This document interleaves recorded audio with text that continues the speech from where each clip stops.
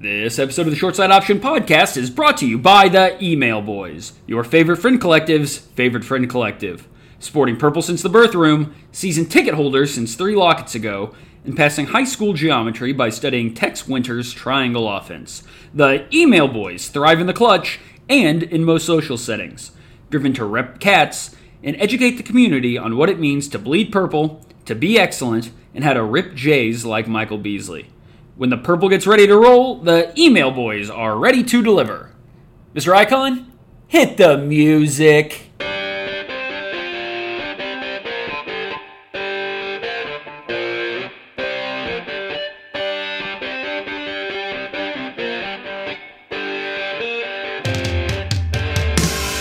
Nice to have you with us here on another edition of the Short Side Option Podcast.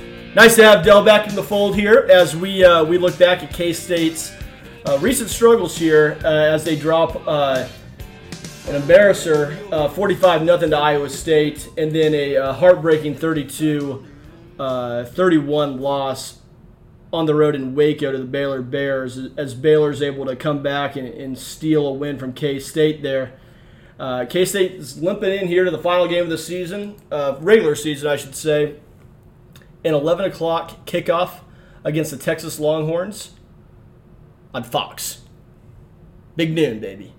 Well, big noon on the Eastern time zone. Big 11 a.m. here in the Central time zone. But nice to have you with us here on the Short Side Option. Dell, it's great to have you back. Well, it's great to be back, Icon, and after my little hiatus there, and it's great to be back doing internet radio again with you. And, absolutely. And talking K-State sports, which, you know, I love doing. Well, we got some other sports to talk about. We got some basketball that we will hit on here in a little bit, maybe in the Ask the Icon segment.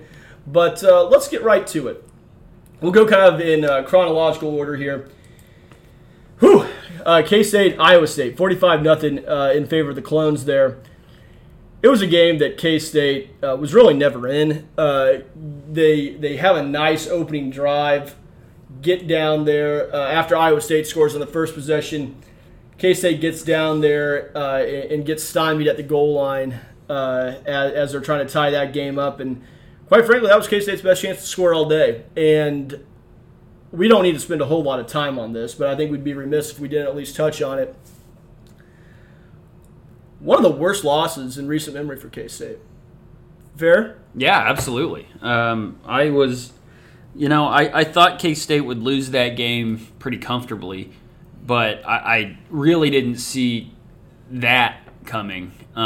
Just the all-out onslaught by Iowa State in the first half was shocking to me.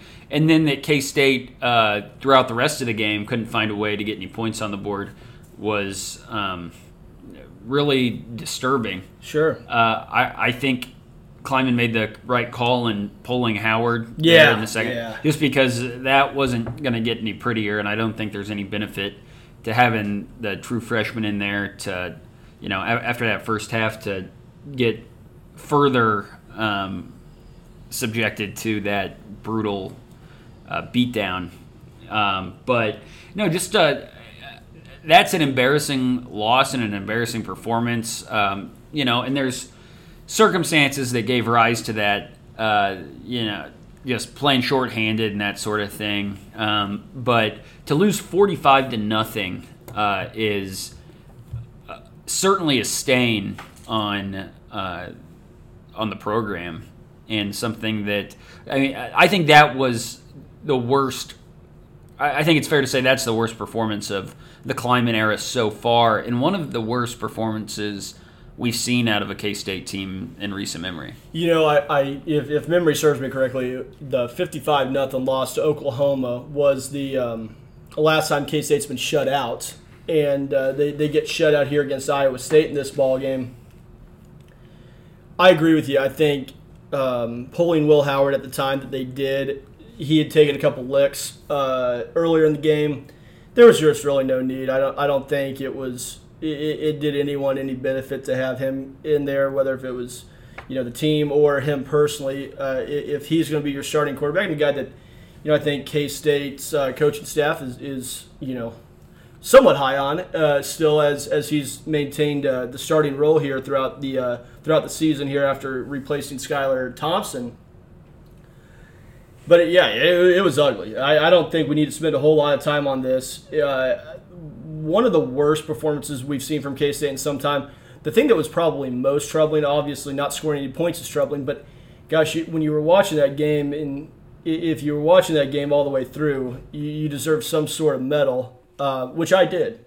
I just wanted to say, I deserve a medal. You're a better man than me. It looked to me as though they had kind of quit during that game, and I think a lot of people had maybe made that same connection there. And as we're recording this now after the Baylor game, which I think because that was what I was most interested to see with the Baylor game. Is K-State going to come out here and are they done? Are they done for the year? Are they done for the year? Are they going to mail it in? And thankfully we didn't see that. It was a spirited effort, of course, against Baylor, which we'll get into here in a little bit. But that was the first time I had seen a K-State team quit. In my view, that they had quit in that Iowa State game in some time, and that was something that was tough to see. But thankfully, with how we're recording this, we have the ability to look at the Baylor game and say, yeah, this team hasn't mailed it in. Yeah, no, I think that much was proven down in Waco, where it was certainly a competitive game, and kudos, and in a game where K-State got off to a hot start in, which we'll talk about, but I don't think there's any doubt that whatever issues plagued them against Iowa State, they at least got their heads right going into the Baylor game and got out and were certainly competing against the Bears. Well, no need to be a dead horse. That'll do it here for Iowa State. That's about as short of a recap as you're going to get here on the short side option. But I don't think any more time needs to be spent necessarily on that. So let's go ahead and transition out of the Baylor game. So this is a game that K-State has to feel like they should have won. No question about it. Baylor, well, you have a 9-point lead in the fourth quarter. Late in the fourth quarter, you think, well, I like our odds here. It's interesting because I don't think that the ESPN win probability chart is really all that accurate. I think it's a little short-sighted, and I think it's maybe not as accurate as maybe they claim that it is. But the highest win percent chance that we had late in that fourth quarter was about 70%, and I felt a lot more confident in 70% going into that. Now, granted, Baylor was moving the ball very well in the second half. When you look at what they did, they scored, I believe, on all but one possession. Field goal, touchdown, a punt, another touchdown, and of course the game-winning field goal as time expires. Gosh, this is a game, though, that K-State really, they were matching Baylor point for point until that end of that game, of course. But it's a game that K-State has to feel like they really let slip through their fingers. Oh, for sure. And, it's a game where you're trying to figure out what exactly went wrong and where it went wrong. And I think you hit the nail on the head that it was the second half defense just couldn't get Baylor off the field for a variety of reasons. There's one play in particular that isn't really getting talked about that much. I mean, so much of the focal point in the discussion about this game has been on K-State's last drive, where they were trying to chew clock it and really just grind the game out. Mm-hmm. But before that, I believe it was Baylor's final touchdown drive where K-State stopped Baylor on third down, but Khalid Duke gets hit with a roughing the passer penalty to extend the drive. I mean that is just a brutal penalty, and you look at these games and you think, man, it's just so many different opportunities K-State had to maintain a comfortable lead in that game where it just couldn't happen. And so all of a sudden you're putting Will Howard in a tough spot late in the game where he's having to grind it out on his own 14-yard line. And it's like, if things don't go, it just puts a lot of pressure on that one drive where if things don't, there's just no room for error. Sure. And because, on that final possession, it felt like, well, is there any doubt Baylor's going to just trot down the field here and get in field goal range? I had no confidence in the defense in that last drive, only because of the game flow of the second half. But it's weird because K-State's defense has actually done pretty well throughout the season in some of those tight pressure situations. But a departure from that on Saturday, which is disappointing because Baylor's offense, and especially Charlie Brewer, haven't been world beaters at all this year. And so I was just really not expecting that second half. Yeah, I think the storyline of that game, especially on the defense side of the ball, is, K-State lived in the Baylor backfield throughout the game. Let me look here. As I'm looking here, K-State tallies 7 sacks, 13 tackles for loss. 7 sacks, I believe, is too short of the K-State record for a game. They were hitting Charlie Brewer, and give him credit for standing in there and taking a beating throughout the game. But I think what you see there, with what Baylor did in the second half, they spread it out, go 4 or 5 wide, it seemed like almost every play. And, make it to where our defense is spread out a lot of man situations or, soft zones where Charlie Brewer is just able to hit the crossing routes. And, gosh, R.J. Sneed made it kind of a personal highlight tape there in the second half against us. But, that's kind of the benefit of having one of those senior quarterbacks, experienced quarterback guy with Charlie Brewer, that it really paid dividends for Baylor. And I think that you don't have to look too much further than what they did in terms of the second half adjustment, where we really couldn't match up with their attack in terms of getting it spread out and kind of stymieing that passing game. Yeah, well, and we talked about this a little bit off the air, but I think the focal point for Baylor's offense in the second half was just picking on K-State's linebackers. Sure. You take a guy like Daniel Green, Cody Fletcher. Green, not the most experienced linebacker in the world. He's going to get a little lost sometimes, and we saw that a little bit on Saturday. Cody Fletcher, not the most fleet of foot. And in some of those shallow crossing routes, which is a pretty popular route concept across, sure. And just in football in general right now, was just really picking on those two guys in the middle of the field in particular. And you take a guy like Charlie Brewer, who this season especially has trouble throwing to the sidelines. Mm-hmm. And I think that's a problem a lot of college quarterbacks have. Sure. But he in particular, you've seen defenses shade to the middle of the field when playing Charlie Brewer. But when K-State's linebackers just are gassed, especially in the second half, the linebacking core is depleted right now, can't rotate in. They're being asked to cover this spread offense, especially when they were picking up the tempo in the second half. You just have to imagine that those two guys were just gassed. Sure. And they just couldn't make the plays in space that they need to make in order for the defense to do anything. And so what did Baylor do? They took some pressure off Charlie Brewer by having some quicker drops and picked on K-State's linebackers to neutralize the K-State defensive line. I think 6 of those 7 sacks came in the first half, if I recall correctly. So K-State only got to him once in the second half, which isn't horrible, but it's certainly a departure from what we saw in the first half, where K-State's defense was having a lot of success. And K-State's offense was able to move the ball really pretty well throughout the game, and even in the second half, putting up points. And I'm looking here through the drive chart, and something kind of sticks out to me. When I look back to this game, it seemed like Baylor had the ball the entire second half. And when I'm looking here at the drive chart, K-State, here's K-State's second half drives. 3 plays and out on the first drive.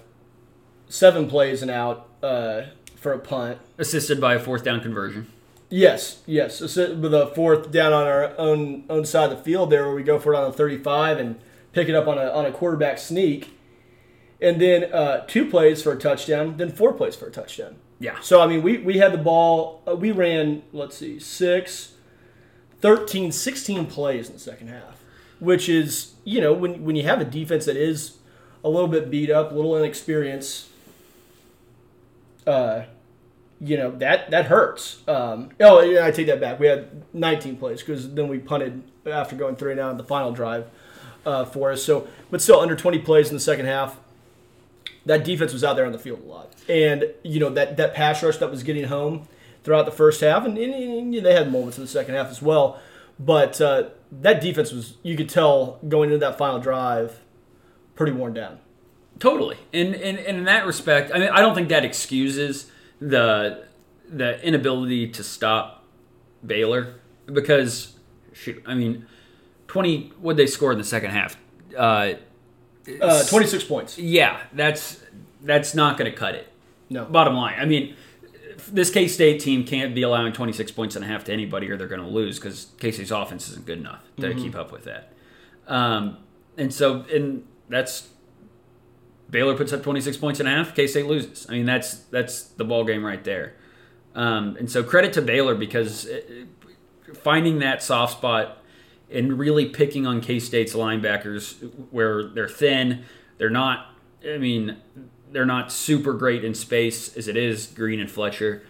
And then when you tempo K-State and keep K-State's defense on the field a long time, then yeah, scoring on that defense is not a complicated thing. Well, let's kind of step back here and look at the offense for a minute here. First drive of the game looked like might be more of the same for K-State in this one against what you saw against Iowa State. Turnover sets up Baylor with a short field for a touchdown. K-State's down 6-0 here right off the bat. At that point, I feel like everyone thought, here we go again. Here we go again. I said K-State got off to a hot start, but no, they kind of counterpunched there. They did, and then the first play of the second drive, Malik Knowles, 75 yards for a touchdown. And K-State was really, right back in the game just like that, and was able to take in to halftime a 17-6 lead. Now, a lot of the conversation, a lot of the narrative surrounding this game is K-State in the play calling, and a lot of folks have been saying that this is a culmination of a couple things. I think obviously when you look back at 2 weeks ago's performance against Iowa State, not scoring any points, and the offense not being super consistent here throughout the second half of the year, and really since Skylar Thompson went down with an injury against Texas Tech. But when you look at this, to me, I don't think the offense is to blame here, one iota. To be honest with you, we're shorthanded at quarterback. We had a completely makeshift offensive line, which, by the way, K-State had maybe I'd have to look at the numbers from the Oklahoma State game, but in my eyes, one of their most dominating performances on the ground. 256 yards on 35 carries, 7.3 yards average. Now, granted, when you have a 75-yard run for a touchdown from Malik Knowles, that's gonna boost things. But about a 40-yard run later on. Yeah, 40-yard run from Deuce. But no, I agree. Yeah, Deuce Vaughn goes over 100 yards.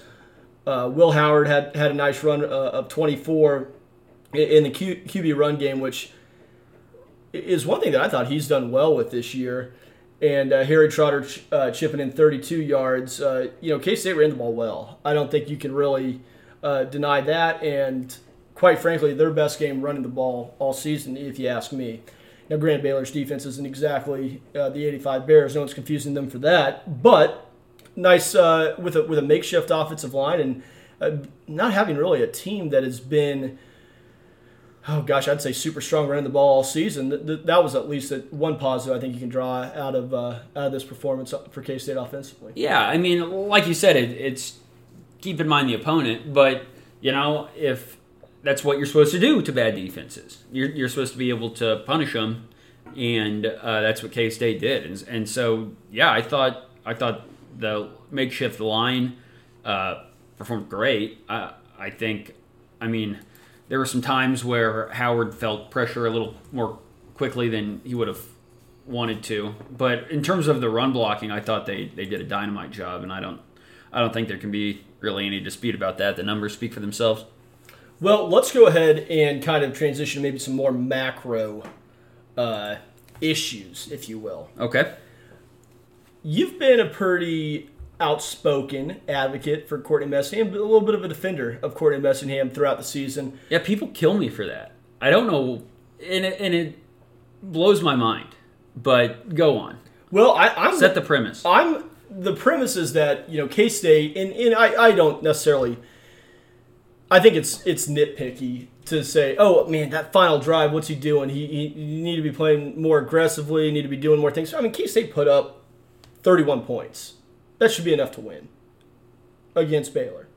And people have criticized Messingham kind of throughout the season offensively, but I mean, look at what he has to work with. He goes from having a fifth-year season starting quarterback with Skylar Thompson, now a true freshman, Will Howard. That's going to shrink your playbook precipitously. I mean, right off the bat. Yeah, no, I totally agree. I mean, so he's dealing with a little bit of a deck stacked against him to begin with, just due to injuries. Well, and don't forget that the offensive line is bad. Yeah, the offensive line is not great either. Coming into the season, you're replacing 5 starters. Yeah, coming into the season, it was going to be this K-State offense has some good weapons with some people, but the offensive line is the big question mark. And the offensive line, for the first time all season, did a good job run blocking on Saturday, but they haven't been very good this year. And then you factor in K-State's most important player on the team gets hurt, and guess what? The backup true freshman, believe it or not, isn't ready to play quarterback in the Big 12 yet. Yeah, and he doesn't have the benefit of getting warmed up against Bowling Green and whoever else, Nicholls State, like we had last year with our non-conference slate. So I mean, yeah, he's thrust into a very difficult position that, quite frankly, he shouldn't have to have been thrust into. But not granted, injuries happen, and there you go. Yeah, well, and sure, and then you take Wyking Gill gets hurt. Malik Knowles takes a step back, I think, is putting it charitably. And all of a sudden you look at this offense and you think, gosh, how do we move the ball? Because we can't really run, and we can't run and we can't pass either. And so it's we had less than 100 yards passing. I think it was 9 of 18 for 88. You have Will Howard against Oklahoma State just tossing the ball to an Oklahoma State defender. And so you have all these confluences of just rough circumstances, and you look at this offense, it's so depleted, and you think, man, the only thing holding this offensive back is we should just be running better plays. That's the only explanation. Play callers, Play callers and that's a thing that fans do when they can't complain about, or they're tired of complaining about the quarterback. Then who else's fault can it be? Well, it must be the offensive coordinator's fault. But I just, when people complain about Messingham, it's like, well, what plays do you want him to call? Because it's either we call running plays or we rely on Will Howard to throw the ball. And he's not very good at that yet. And he may never be. But he's definitely not good at that right now. And so I think it's unbelievably unfair to condemn Courtney Messingham based on what he's doing this season. Because, the results haven't been good, but for crying out loud, he put up 31 points against Baylor. If that's not enough to win, that ain't Messingham's fault, because that's about as much water as you can draw from this stone for K-State's offense. Yeah, no, I don't disagree. Full disclosure, I agree with you on that. Now, I'm going to play devil's advocate here. The two things that I think are the strongest, there's one point that I get to that I think was the strongest criticism of Messingham in the play calling against Baylor is not getting Malik Knowles more involved after his 1 yard or after his one long run. So he has a 75-yard touchdown run on K-State's fourth offensive play, and he touches the ball 2 times after that. One via pass, one via run.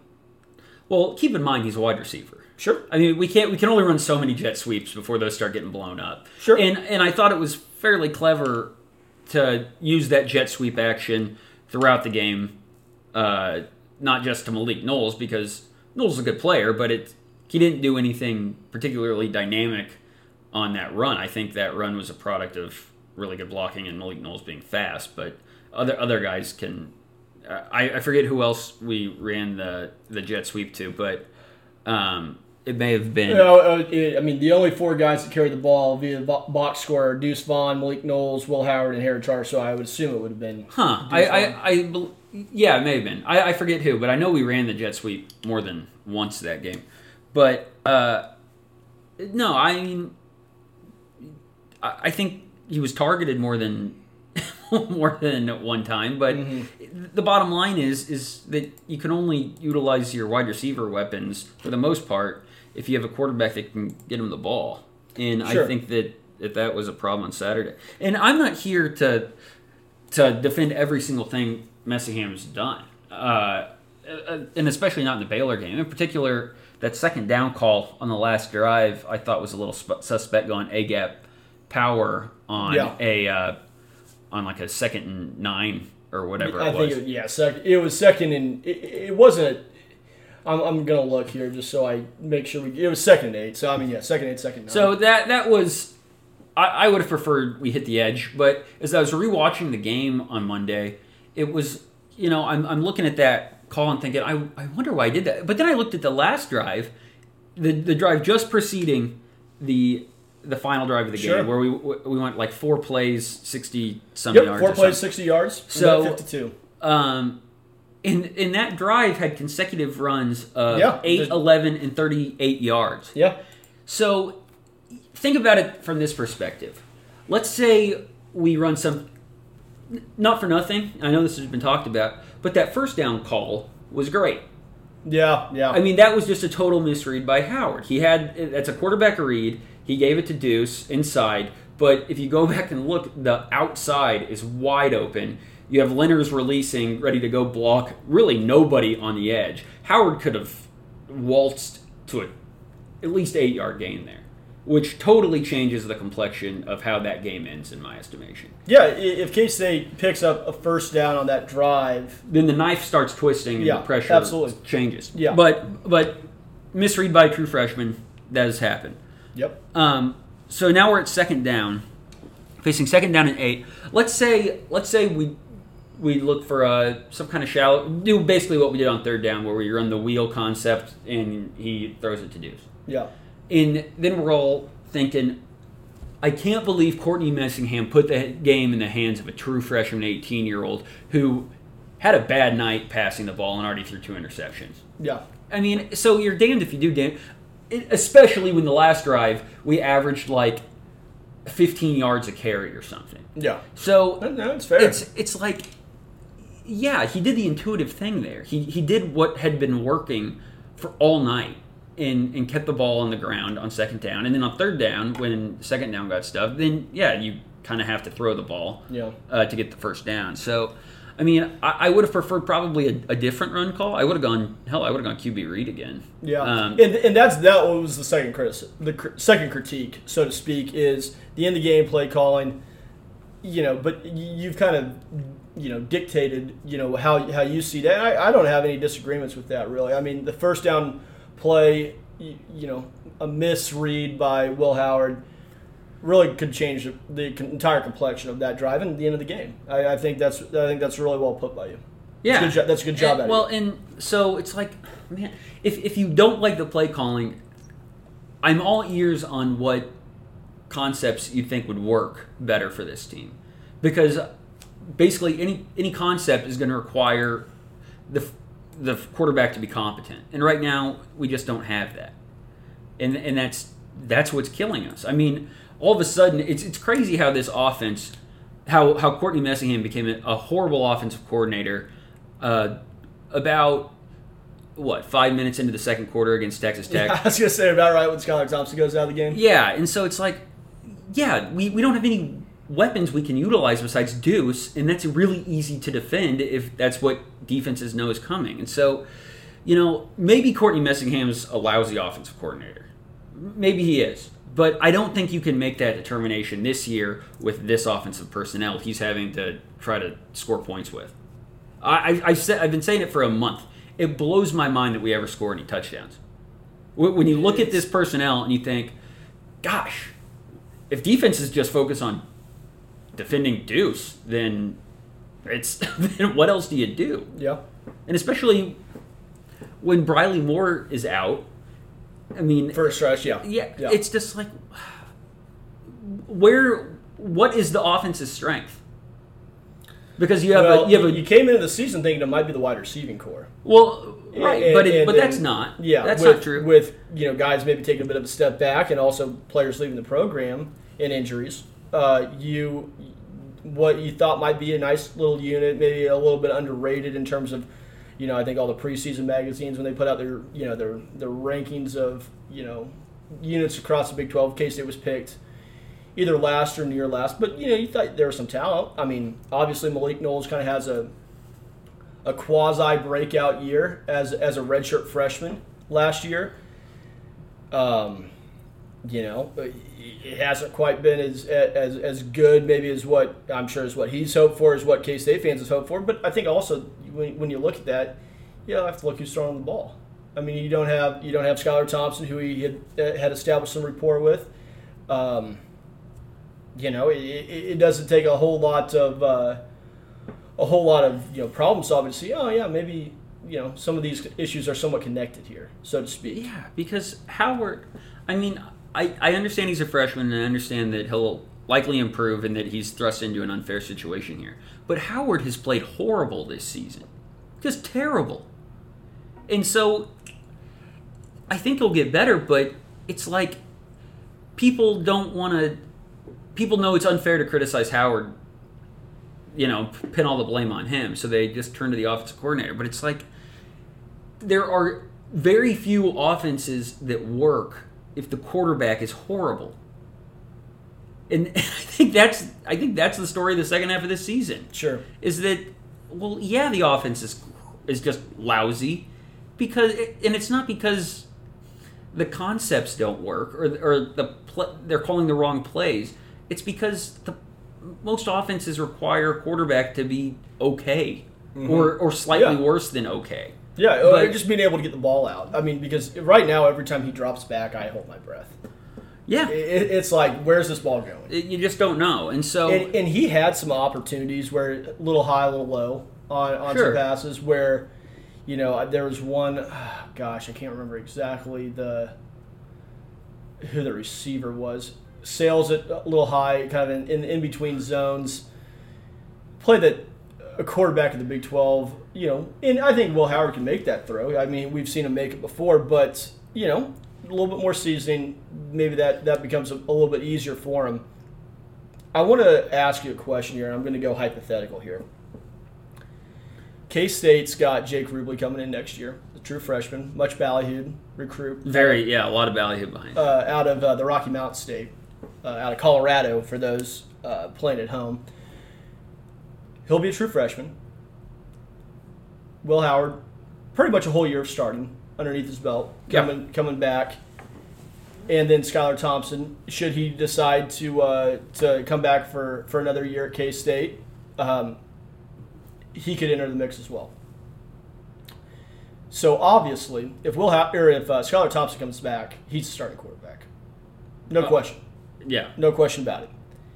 Now, let's say he decides not to come back. Do you have confidence that Will Howard will take a big enough step to I guess what I should really ask is, one, do you think Will Howard is able to take that step possibly after a full offseason? Let's assume in this hypothetical, everything, they have full spring practice, everything's right back to normal. Or would you like to see Jake Rubley? What's behind door number 2? What's behind door number 2? And I think things will work itself out. I think you're going to see probably both of, if Skylar Thompson's not in the equation, I think you're going to see both of them play quite a bit, and I think it's going to be, I wouldn't say reminiscent, but for a K-State perspective, I think it'll be somewhat similar to 2002 or 2001, even if you want to go to that. I get the question. Yeah. Do I have enough faith that Howard's going to be the guy next year, or do I want it to be Rubley? Yeah. I mean, ideally, Rubley comes in and he's Trevor Lawrence. I mean, but I think that would be ideal. I think this is all a function of whether Rubley's ready or not. Yeah, I just think it's impossible to I think a year in the program, I think is I totally agree. A big hurdle for Rubley to clear. I think it's unrealistic for people to think, oh, Howard's been horrible this year. I can't wait for Rubley to come in next year and cure our quarterback woes. Because guess what? Rubley's going to be 18 next fall, yeah, too. He's going to be Will Howard this year. Quite possibly. Yeah, and so there's just a learning curve. And that's why when is the last time Bill Snyder started a freshman quarterback? Was it Skyler? Redshirt freshman, yeah. Redshirt freshman. And beyond that, never that I can think of. If you get into the junior college discussion where it's the first year starting, sure, but it's totally different because those guys come in and they're 20, 21 years old sometimes. Yeah, and so played quarterback at the college level. And you even go back and look at first-year quarterbacks under Snyder. Look at 2001. Roberson had some flashes, but raw as hell that year. Yeah, absolutely. And he was a redshirt sophomore. And so it's so easy to discount the value of just having time in the hopper. And that's why if Thompson comes back, hell yeah. Because that does two things.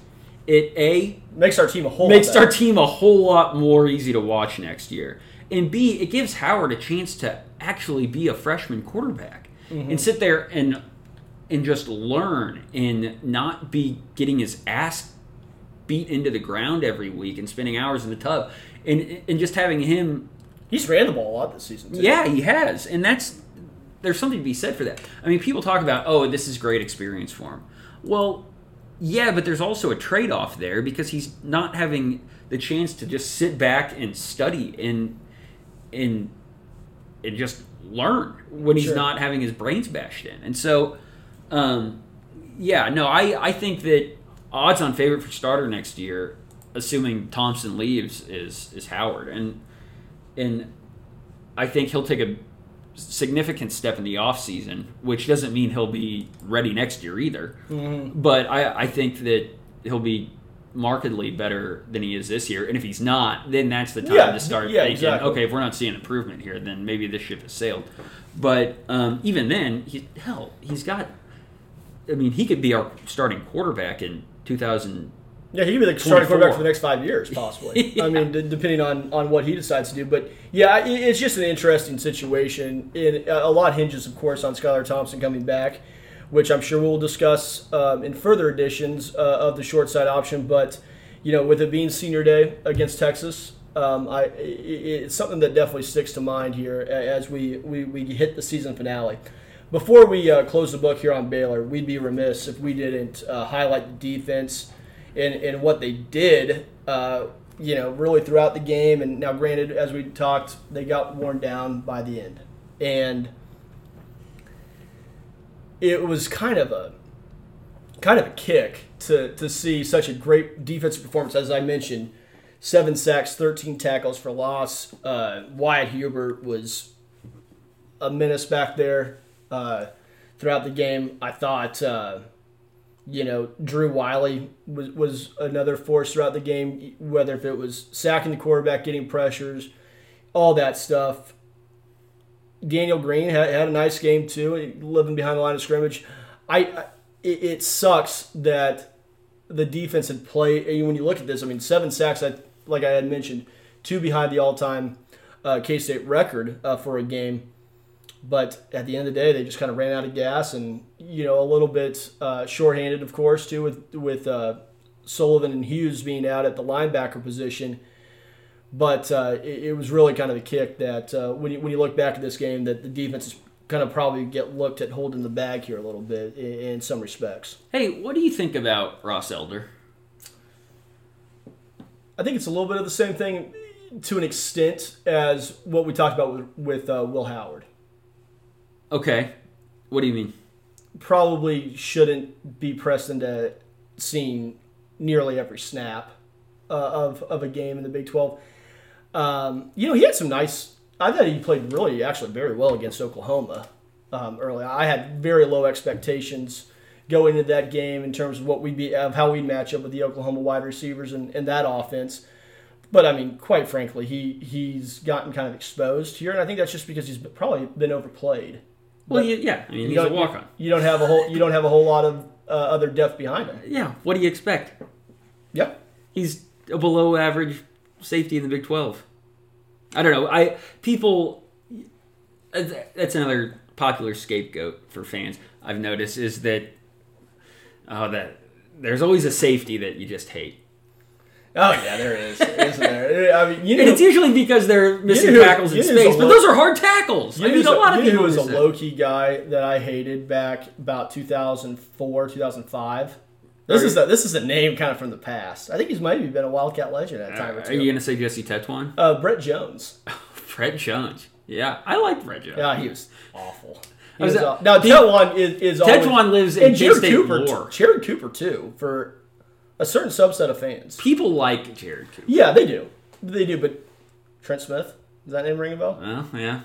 He was not the most disciplined member of K-State's second. Or very good in coverage, but he was a great strong safety. Though. Yeah, you bring him on a blitz, watch out. He was in college football at the right time for his style of safety. Yeah, you need someone to come up and delete somebody on the option, maybe to the short side. Jared Cooper's the man for the job there. Yeah, you're right. And he had a nice NFL career too, by the way. Which is crazy. Obviously, he got in the NFL at the right time. Wasn't he married to like Lady Gaga or something? Didn't that sound? He was like dating a celebrity. I think it might have been Carmen Electra for a while. I think it was somebody like that. Somebody hilarious. But yeah, you bring up a really good point that, man, that era was about the only time Jared Cooper could have ever gotten significant run at safety for a big time program. But yeah. Anyway, all this bring back to is that people hate safeties. And I think it's because when they when a defensive lineman screws up, it's a 6 or 7 yard gain. Yeah. When a safety screws up, the yards they give up, they're the last line 60 yards. Yeah, they're the last line of defense. And so when Ross Elder misses a tackle, it's stop the presses because a touchdown just happened. But that's part of being a safety too. But the other thing is that there has to make a lot of tough tackles in space. So I don't know. I agree with you. I think that he's kind of put in a rough position playing this much just because he's frankly just not as talented as the people he's playing against.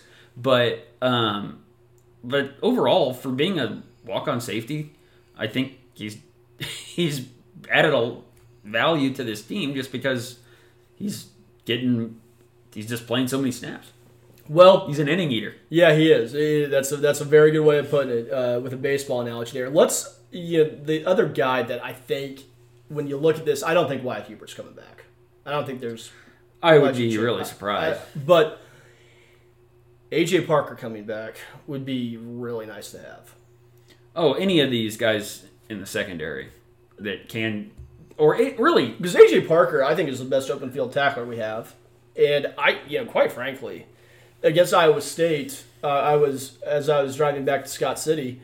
By the way, who was it that got juked out of their shorts on Saturday? That was Jerome McPherson. Yeah, that was Jerome McPherson. That happens to Ross Elder. People are in the street. No, yeah, they might be. They might be pitchforks. I mean, torches. That's the guy that Elder's the guy that everybody's decided is the problem on defense. But sorry, go on. Well, and I mean, just with A.J. Parker, when I was listening to that Iowa State game, Stan had made the comment that they were going to use him at safety throughout the game. And I thought, that's kind of a creative thing to do here because with that, kind of a weak spot, this K-State secondary, you throw in a guy like, Keandre Thomas, maybe covering the nickel, or, Will Jones would have been nice to have. Of course, he's since left the program at that nickel position.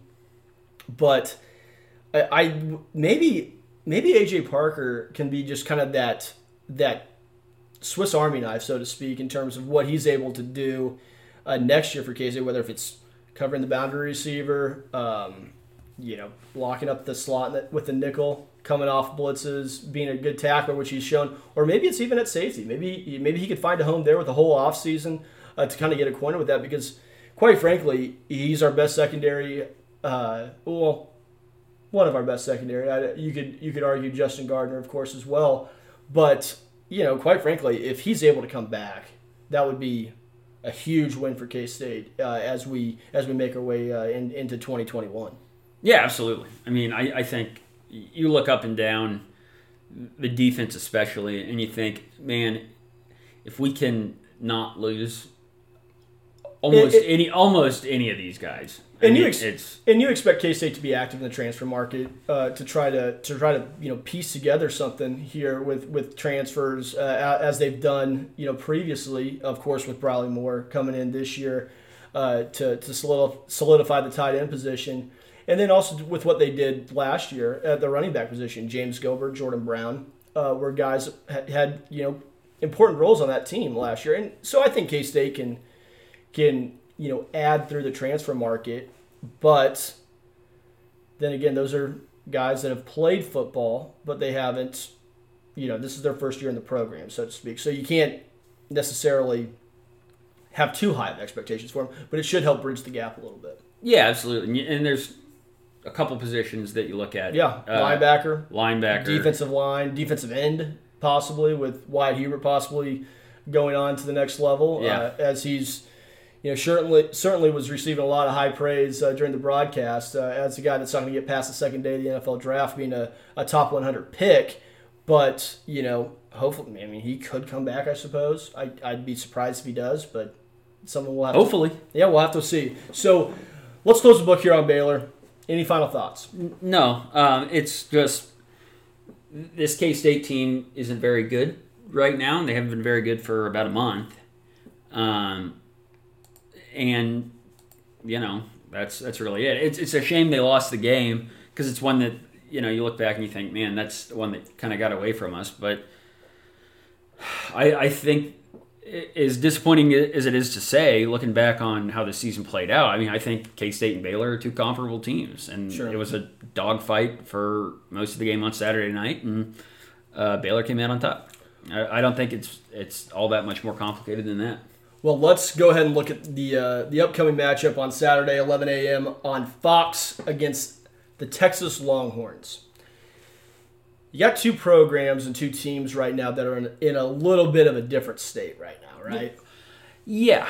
You've got Texas losing to Iowa State last weekend. It was a really good game. Yeah. Really good game.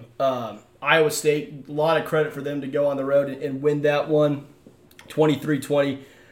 Cameron Dicker misses a field goal. I think it was a 58-yarder, 56-yarder. Yeah. I mean, and he had the leg, just foot to the left on that one. And Texas gets that game to overtime, and who knows, could possibly have saved Tom Herman's job, because I think he's on his way out at Texas. There's heavy speculation that he will be at the end of the season. Be interesting to see what direction Texas goes there. Do they call on Matt Campbell at Iowa State? Maybe. I've seen some Herb. Well, the brand system. I think there's we've talked about this before too off air, where there's some interesting names that I think Texas could go after. Quickly, who are some of those names? I think they can set their sights higher than Houston's coach. I know Herman was much ballyhooed at the time that he was hired. He was very highly ballyhooed. Now, because you remember, they got into a bidding war with LSU over Tom Herman. Yeah. And at the quite time, frankly, I don't know if Ed O is going to be there for a whole lot longer. Well, and at the time, and this is, I know this sounds like with the benefit of hindsight, just because the Tom Herman era, he's going to get fired this year. But at the time, I remember thinking, man, you guys are Texas. You don't need to be trolling Conference USA or the American for your next head coach. Go grab Dabo Swinney or somebody. And obviously, you're not going to get Dabo. But I think they can make a run at somebody like James Franklin, somebody like Dan Mullen. possibly. Dan Mullen. Lieutenant Dan. I'm a big fan of that's the type of targets they need. I mean, look at A&M. They went and got Dabo. Or Jimbo. Yeah, sorry. Other O. Other Bo. Yeah. But yeah, you're Texas. Back up the Brinks truck and go poach somebody, the A- program coaches. Well, the funny thing too is, when they hired Tom Herman, Nick Saban, he's an option. There was all sorts of there were all sorts of talk about that. Now, Urban Meyer would be that would be the A+ hire, right? I mean, you'd certainly think so. He hasn't done a mediocre job anywhere he's been. No, far from it. I think, for my money, the second best coach in college football, if he was to get back into the mix.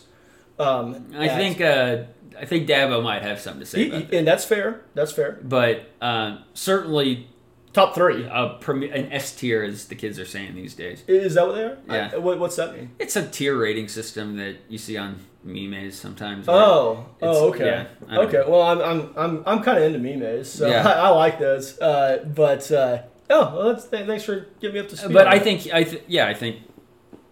but somebody on that level. I mean, I think that they can make a run. There should only be about 5 or 10 people in the country that they couldn't go poach. And so, yeah, I think a guy like James Franklin is ripe for the picking for Texas. Well, it'll be interesting to see, because that will be take your pick between that and Michigan as what the best job that's going to come available. I think Texas is probably a better job than Michigan, just due to talent base, and you don't have to play Ohio State year in, year out. Yeah. But you got Oklahoma. Exactly. And I think, I would think that the path at Texas would be a little bit easier, but it is. That's neither here nor there. The other thing, too, with Texas going on is, with K-State, we've documented the transfer exodus that has left the K-State program. I think it is either 10 or 11 players that have transferred out since the beginning of the season. Texas is dealing with a little bit something different. They have a couple guys opting out. Now they are not in Big 12 title contention to get to Arlington for the Big 12 championship game. Samuel Cosme and Caden Stearns have opted out, starting offensive tackle with Cosme and safety with Caden Stearns. Both guys have obviously NFL futures, so they're opting out. It's one of these things. It's an 11 o'clock game in Manhattan, Kansas. Your coach is getting fired. Icon. You've got a couple of players opting out now, and you don't know where their minds are at. They're ready for the season to be over as well. Icon. What do you think, man? I mean, I'm just saying. I think we're going to get a little bit of who wants to be there more could be a big factor in this one. I don't think it's going to be a factor at all. You know what it kind of reminds me of in some ways? What? Remember the game that Charlie Strong got fired? Against KU? Yeah, but that was a really bad Texas team. Well, I don't think K-State's as bad as KU is. No, but this Texas team is bad. But the Texas team has Texas floor is a lot higher. Yeah, no, I'm not. No, that said, Texas did lose to TCU. Yeah, that was kind of a head scratcher. That was early on in the season too. I don't really get that. Well, when I watched that game, that was, I believe, the game right before K-State played them, or maybe there was a bye week in between. But God, that TCU offense was moving the ball against. Because I do remember that was TCU had played Texas right before they played K-State, and we got on here and looked like horses patoots, saying, "Oh, this TCU offense is they watch out. They have some explosive playmakers. They've got a quarterback with Max Duggan that can run, can throw. They're pretty multiple." And against K-State, they looked about as anemic as it could get. Now, granted, K-State pretty good defense, but gosh, that TCU game.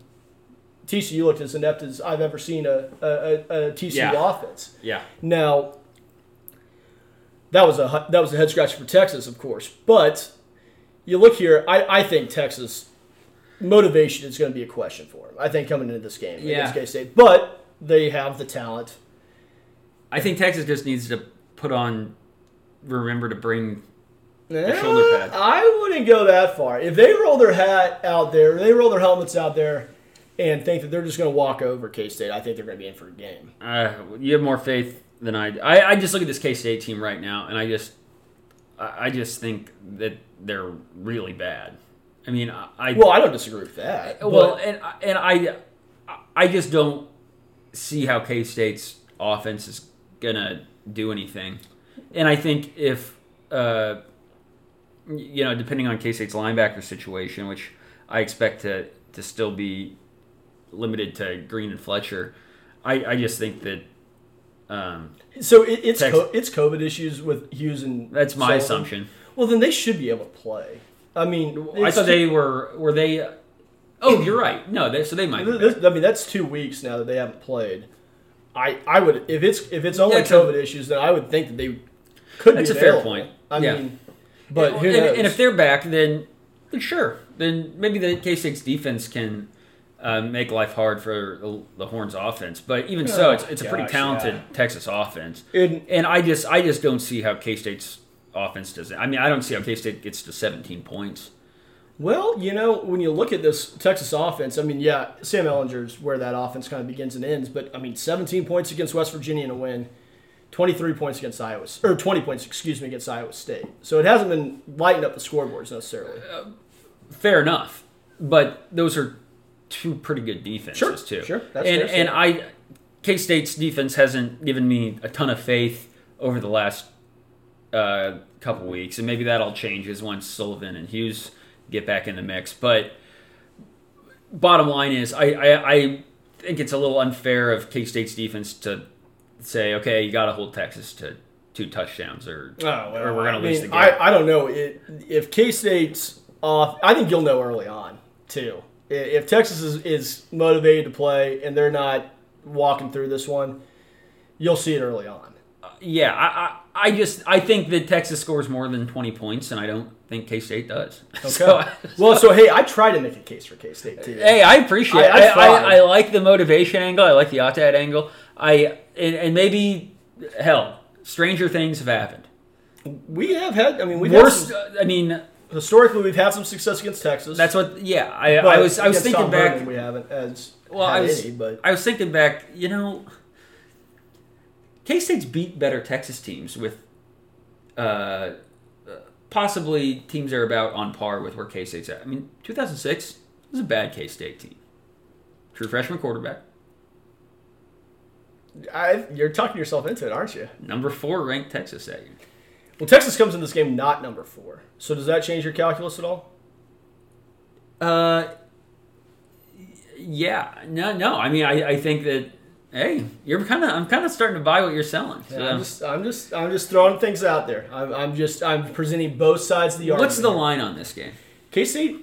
Wow. Okay, so that's jumped quite a bit. I thought they opened up at an 8. I'm seeing now here on ESPN, K-State's now a 10-point dog. That line I find shocking. I don't find it shocking. I would have set it where it's at now, about 10 points. I would have set it closer to 17, I think. Okay. 3 scores? Yeah. If K-State keeps this game with intent, if K-State covers this, then bravo. But I don't have any faith in that happening. And hopefully I'm totally wrong, and because they have the over-under at 51.5. Yep. So they're guessing something like 30 to 20 or thereabouts, give or take. Yeah. So, all right, if K-State keeps it within 10 points, if K-State can be competitive in this game, then hats off to the coaches, because K-State's leaking oil like crazy. They're facing a pretty darn good Texas team, one that's talented enough. I mean, obviously this hasn't been a dream season for Texas or anything, but Texas is clearly the better team right now. Well, in Texas, I mean, all their games that they've lost, 2 points to TCU, 8 points in quadruple overtime to Oklahoma, 3 points to Iowa State. Yeah. So, I mean, you look at it, 2 touchdowns go the other way throughout the season. I mean, they had a close win against a couple teams. So. Yeah, they beat Oklahoma State in overtime. like anything else, you are basically what your record is. Yep. So, Bill Parcells anyway, said that, by the way. Big tuna. The Big Tuna, absolutely. So I don't know. You have more faith in the odds makers have more faith in K-State than I do, or maybe less faith in Texas than I do. But we'll see. I think I'd be surprised if the game is competitive, but okay. Well, maybe I'm falling victim to recency bias or something. But. Well, then I'm going to go ahead and put you on the spot. You don't. I know which. I tried to make. I tried my darndest to get you to buy into maybe what I was selling there. I'll say something like what I expect to happen. I don't know. 34-13. Okay. 37-10, somewhere in that range would be my guess. Give or take 7 to 10 points either way. But I think Texas wins it comfortably. I just don't know how we move the ball. It's been an issue. Been an issue here, hasn't it? Yeah, it kind of has, huh? Yeah, I guess it has, huh? So I'm going to go ahead and give my prediction here, and this is. Now stay with me here a little bit, okay? All right. So I'm going K-State, dropping a close one, 27-24. Wow. And that's just the motivation angle. You think K-State offense is going to put up some points? Maybe special teams gets back into the mix? I see it a little similarly to the Baylor game in kind of how I see it playing out. I think K-State gets out to a nice start. You know, is in the game throughout. Maybe takes a lead here at the end. I think Sam Ehlinger probably wills Texas to win. Kind of the same way we see Charlie Brewer put it together there in the second half. I think you see something similar, and they get Tom Herman a win here as his tenure at Texas seems to be on the outs. Yeah. So I'm taking K-State to cover the 10. I don't feel great about it. But I feel like there's a case for K-State here in this game because I do think that the motivation angle is something here. Now, granted, there's not going to be any fans there. I assume they're going to have each player gets 2 tickets or something like that. So you might have, a couple hundred people there in the crowd, which lulls Texas to sleep even more. Wait, they're not doing fans against Texas? No, not against Texas. Interesting. No band, no nothing. In terms of just non-relatives. And I don't even know. I assume they're having relatives and family members there or whatever for this game. I'm not even positive on that. I hadn't seen anything. No students, no nothing. No. Well, sad times. Sad senior day. So, really an anti-class. And now I had read they're going to honor every senior. Every senior's going to go through the senior day proceedings. Now, granted, of course, with the you get an extra year of eligibility now. They can choose to come back, of course, for a 5th year or 6th year, or gosh, for Justin Hughes and Elijah Sullivan, it seems like an 8th year for those guys. They might be AARP by the time they leave Manhattan. But it'll be interesting because it's not a normal senior day for sure. So I'm going 27-24 Texas, close game. You're going at 34-13. Yeah, I'm going what I say, 34-13. I think that's what you're Yeah. doing. Okay. Well, that'll do it here for the Iowa State Baylor review and Texas preview here on the Short Side Option Podcast. After a quick break, we'll be back answering your questions in the Ask the Icon segment, and we'll tackle those. So we're looking forward to hearing from our listeners. Stay with us after the break. All right, welcome back to this week's edition of the Short Side Option Podcast. It's the Icon, the Con Man, and DLEW here with you to get into a segment that we like to call Ask the Icon, where listeners to the Short Side Options Podcast can ask the very icon himself any question they want. Usually it's about sports. Usually it's sports questions. Other times it's questions about some silly stuff. We handle them all. We field them all, and this is a chance for really to get inside the Icon's kind of twisted mind, if you think about it. And listeners can ask those questions by tweeting them at us at the Short Side Option Podcast. That's at TSSO_podcast, or by using the hashtag AskTheIcon.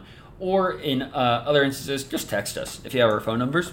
Text us, and about 40% of the time when you text us, we'll remember to read those questions on the air. And this week is one of those times.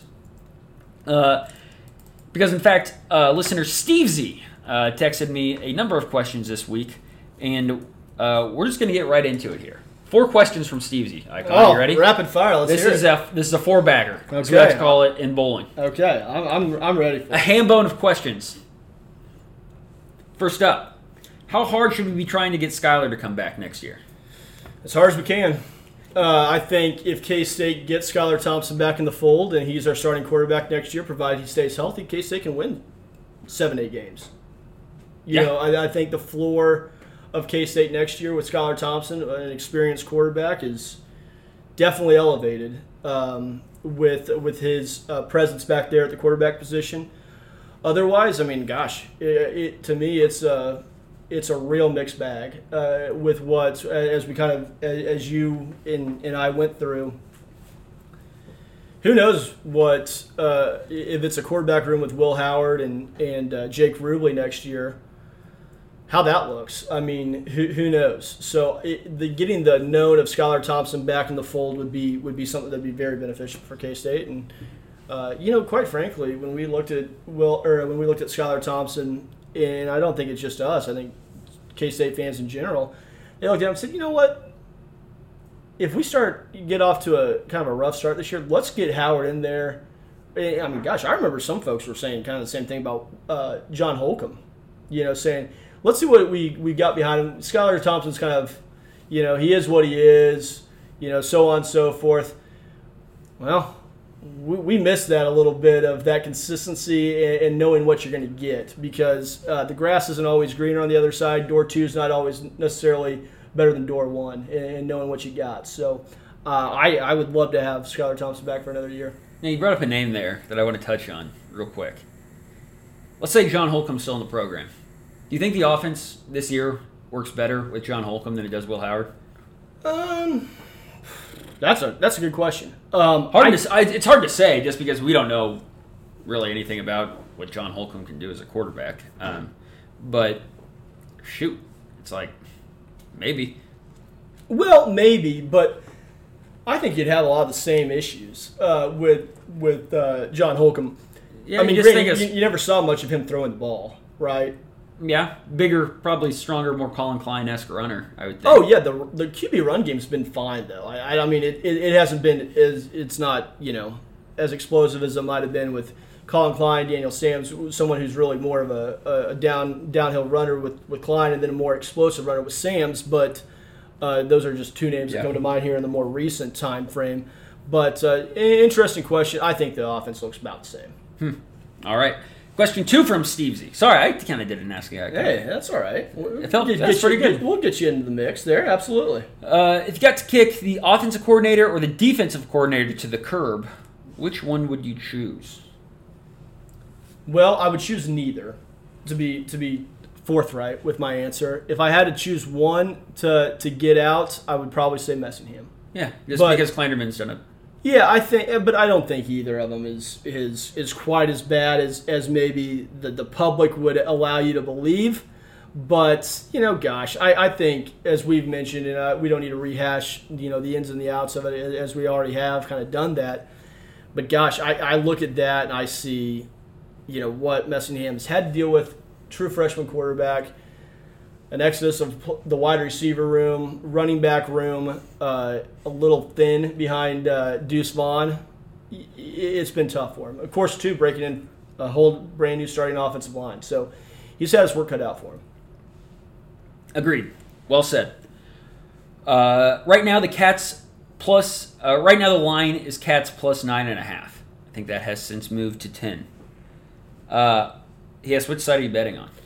Well, as my prediction indicates, I think it's a close game. I would take K-State. Wouldn't feel great about it, but I think it's one of those things that you're going to see early on. If Texas is motivated, it could get ugly. You could rip up that ticket there and maybe the 5-minute mark of the first quarter. You never know. But I think K-State comes out and gives a spirited effort. I don't have any doubt about that. Texas, a little bit of concern on the motivation, possibly. All right, and wrapping that up, he says, if I told you one Big 12 head coach was a vegetarian, which one would be your first guess? Well, that's a good question. I would say Dave Aranda because the book's he's kind of a very confident. Like I've thought about this a lot. Yeah, I have actually. I think which of these guys are strictly carnivores. Now, the other side of that question, which coach? Well, give your rationale for Dave Aranda. Okay, so Dave Aranda, and granted, I don't know much about him. But apparently neither does anyone else because during the broadcast, during the K-State Baylor game, the announcers made the mention that, Dave Aranda, by nature, is an introvert, which, hey, nothing wrong with that. Yeah. That's fine. But, he said, this year he's really kind of had to, and I'm paraphrasing, but, he's really had to kind of get to know his players a little bit better. And I'm like, well, yeah, what a burden for a coach, a college football coach. You have to get to know your players. God, I mean, what's this world coming to? So it's like, hey, 38. What's your favorite color? What's your favorite color? What do you like to do on weekends when you're not studying film and going through your playbook? Hey, Jones, what are your 3 favorite hobbies? Yeah, mine, bike rides, football, and I like to read every now and then. It's like I like college football. Hey, he's a football guy. We respect that here on the short side option. But yeah, that is kind of funny. With him just being kind of an enigma, possibly. Morris, what's your golf handicap? Coach, I don't golf. You don't golf. Well, you should. There's great public courses around here in the greater Waco area. It'll serve you well in the business world. Exactly. I mean, these are things would so yeah, I guess relationships. I mean, although the kind of persona we've given sounds more stern than you would expect a vegetarian to sound. Hell yeah, vegetarians can be stern. Yeah. What if I told you that Les Miles was vegan? Is he really? He was at some point. Well, I know he eats the grass. That's kind of his thing, right? I can't remember if it was a Miles to Go thing or whether it was some preseason articles this year, but. I know at one point he was like vegan light, he called it, where he was like vegan most of the time, but sometimes he'd have a cheeseburger or something. Come on, Les. Stick with the program here. Here's a question. Maybe this maybe leads to a broad. Maybe we've just solved KU football. If Les isn't buying in to his own diet, how does he expect buy-in from anyone else? That's. Is it that simple? Did we just solve? Do we need to edit this out so the boys in Larryville don't solve their football woes? Yeah, maybe he just needs to lay off the steak. Maybe it's that simple. Practice what you preach. Anyway, that was a great. That's a good job there by bagger. Steven. Yeah, that's good work out of him right there. Yeah, and our final question this week. Comes from listener Trim at TrimGoEma. Trim asks, what is the Icon's favorite K-State related birthday gift he's gotten over the years? Oh my gosh. I don't know. Gosh, that's a really good question. I'm having a tough time recalling just K-State specific gifts for my birthday. Maybe this will jog you remember. He also asks, what's the most K-Stadio gift he's ever gotten? Well, I'll think about what... I'll answer the first part first. It was back in 2007. 2007 was the year. I was in high school... Your junior year of high school. Oh, sophomore year of high school. Sophomore year of high school. K-State played, Sacramento State in basketball. Oh, yeah. Who could forget that? Michael Beasley's debut. Yeah. And he had 38 points, 20 rebounds. I mean, it was just an unbelievable. And that was, first game of his career. Same thing, obviously, for Jacob Poland. We didn't quite know what we had there on our hands, possibly. We knew what we had with Michael Beasley, of course, but Jacob Poland might have been a little bit of a lesser-known commodity at that point, and he goes on to be, as you may have seen floating around Twitter, the K-State fan, or the Kansas State fan, whatever he does a good job. He does. He does a really good job. They had a countdown to basketball season, releasing the top 25 players over the last 20 years, I believe it was, and 1 and 2, Michael Beasley, Jacob Pullen. Yeah. And I don't know if there's going to be a lot of argument around that. There might be a little bit of argument surrounding Michael Beasley at 1 instead of Jacob Pullen. That's up for debate. I would have probably gone Pullen at number 1. I would have gone like Marcus Hayden. The big man from Midwest City, Oklahoma. That's right. He's a nice player. He did a good job. Nice player. I think he finished out his career at Washburn as an Ichabod, but a talented player nonetheless. Yeah. So we got tickets to that game. That was the birthday. Oh, you saw the debut. I saw the debut. That was scheduled, so to speak. And then my parents, we went out. I can actually remember. We went out to Panera Bread afterwards. Panera does a great job. Yeah, we were just gonna stay the night in Manhattan and drive home back to Scott City on I think it was a Saturday because it was a Friday night game. Chris, we're going to the basketball game. We're going to Panera Bread, and then we're going home. we're gonna stay the night. We're gonna hang out here. Happy birthday. Do some shopping. But then they surprised me. Surprised me with tickets. Because I'd always wanted to go see a K-State Nebraska game in Lincoln. And they surprised me with tickets, saying, hey, we're gonna instead of going back to the hotel here in Manhattan, we're gonna drive up to Lincoln, Nebraska and watch K-State play Nebraska. Joe Gans is still throwing for touchdowns in that game. I think he just found... Was that like the 70 1 to 30 or something? Yeah. Yeah. Yeah, it was, man. So the way, and I have such a vivid memory about this, is we're sitting there. So I don't know if you've been to a Nebraska game. I have never been. In Lincoln. It was a fun experience, minus the game, of course. But when you get there, we didn't have like parking, it's not like K-State where you have a huge lot, or at least this is not where we parked. We parked in a parking garage, and in Lincoln, Nebraska, they apparently just jam people into these parking garages. We were double parked. We couldn't leave, even if we wanted to. We had to sit there through the entire marauding of K-State. I mean, it was painful to watch. It's like that meme from A Clockwork Orange where the guy's like eyelids are pried open. Oh yeah, it was. I mean, I remember at this point, K-State's down by 30, whatever it is, and Justin McKinney blows up like a screen pass. Skinny McKinney, and he just gets up and celebrates like he stopped 4th and 1 to win the Super Bowl. I'm like, dude, we are down by 35 points. You've given up 750 yards passing to Joe Gans and a Nebraska team that has not won a game in 3 months. And you're getting a taunting penalty. Yeah, exactly. I mean, it was just it was painful to watch. And the Nebraska fans around us were just having fun. I mean, they hadn't seen a win in 2 or 3 months. I mean, they remind you, this is the week right before, I believe, where they gave up 75 or whatever it was to KU. And they were so happy to win, of course, but they were just even happier that the Bill Callahan era was coming to a close. Yeah. And sure enough, it was. And you know what? Hey, Bill Callahan coaching a Super Bowl? Last time Nebraska was in a conference-style game? It was with Bo Pelini. Yeah, Bo Pelini, the 1-second game. Yeah. But before that, Bill Callahan, man. Hey.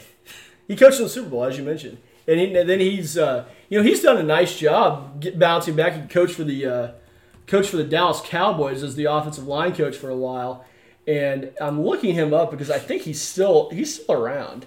He's the offensive line of the Cleveland Browns. The Cleveland Browns are having a really nice season. They're going to get back to the playoffs. Hello, Husker fans.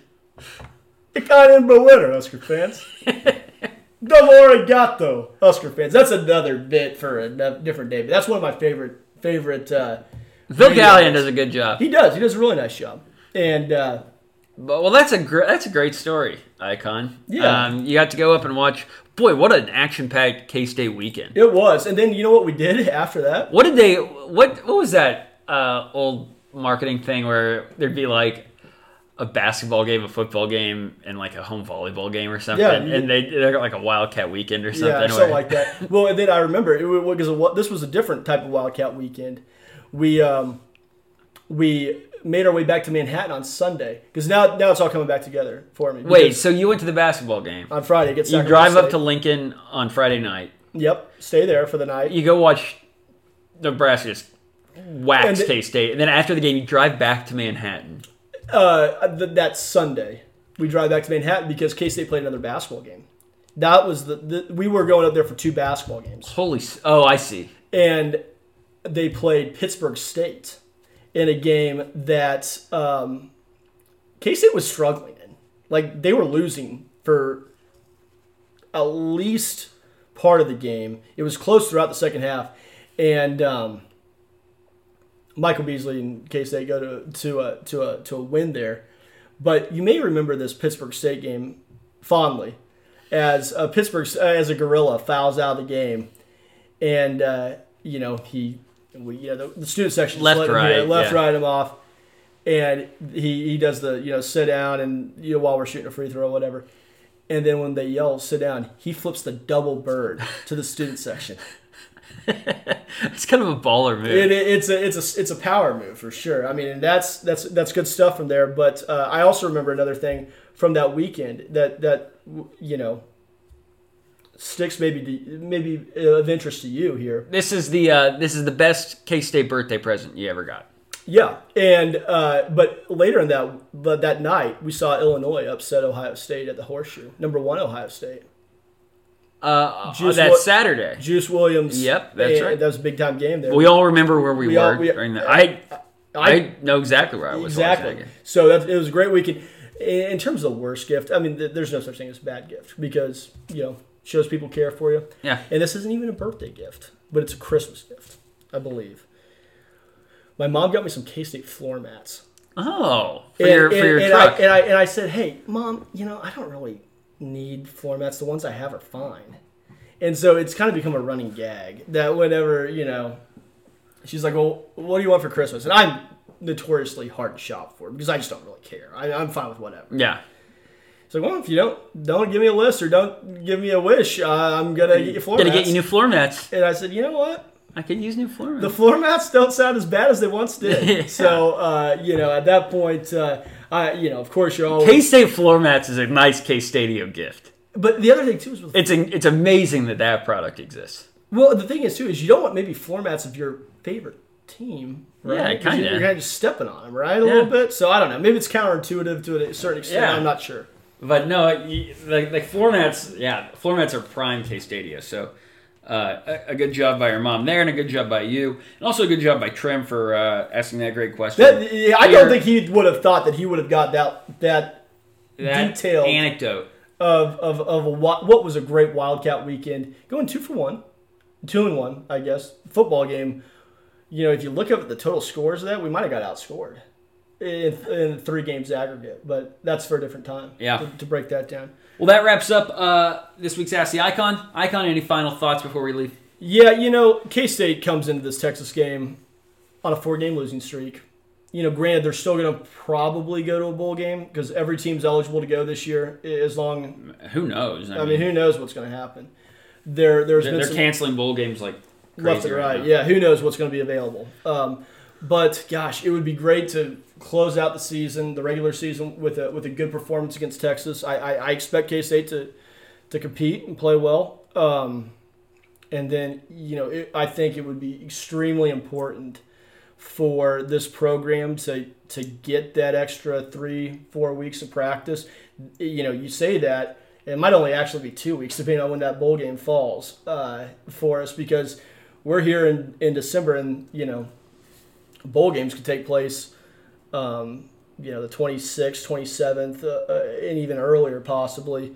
So, it might not be the full bowl experience because these kids aren't going to get the full bowl experience because you're not just going to quite have the get up to it and getting all the, I remember it was against Texas or against Texas A&M at the Texas Bowl. They had the ring, they had the roundup where they were roping and steer wrestling and all that stuff. I don't know if you're going to see that this year, but maybe not. But maybe they'll get a nice iPad or something. The deal. Or a nice gift card to J.C. Penney's or something. A nice, Cheez-It Bowl duffel bag. Yeah, that's Better than nothing. Absolutely. Well, that kind of wraps it up for me. I mean, I just think that this season's been tough for K-State. You started out really quite promising. Through the first 4 or 5 games of conference play. It's hard to think that, a month ago we controlled our own destiny to get to the Big 12 title game, and now we're just seems like a lifetime. It does. It really does. But that's just kind of the nature of the beast this year, and we'll see how K-State's able to close it out and hopefully get some momentum going into 2021. Very, very well said. Anything you'd like to add? No, I just want to echo kind of your thoughts and say that, that extra practice time, especially in a hamstrung, shortened off season that we experienced this year, would go a long way. And also for people to just keep perspective and understand that, sometimes college football, you just get dealt a bad hand. I mean, you get unlucky. This was always going to be kind of a tough year, losing the offensive line, and then you lose the quarterback, and all of a sudden the wheels start coming off, and things look pretty ugly. But, sometimes that's somebody's fault. And sometimes it's just you're dealt kind of a crummy hand and had some bad luck. And so now we're staring down the barrel of a 4-6 season. And the thing, too, is that I think when you talk about perspective on this, of course, pandemic, all that stuff, I think you see more players transfer due to that, of course. But I'll tell you, it doesn't take a pandemic shortened season or COVID-related things to have your starting quarterback go down. That can happen anytime. And K-State would have been, if it was just a normal season, if K-State would lose Skylar Thompson week 3 or week 4, we're screwed. We're just as in bad a shape then as we are now. Lesson learned that when you have a competent senior quarterback who's back up as a freshman, maybe hold off on calling for the freshman because the senior's not an all Big 12 caliber player. Yeah, he's not exactly Norm Van Brocklin back there or anything like that. Nobody's one of those things. Yeah, he may not be Mike Machete, but he's certainly a pretty good quarterback. Absolutely. Well, I think that's well said. Well, on this episode of the Short Side Option, you got the review of the last couple games. You get the preview of Texas. You get a nice little Bill Callahan anecdote in there. Throughout. You can't find that many other places throughout the podcasting universe. So we appreciate you sticking with us here on the Short Side Option podcast. That'll do it here for us this week on the Short Side Option. Thanks for listening, and go Cats!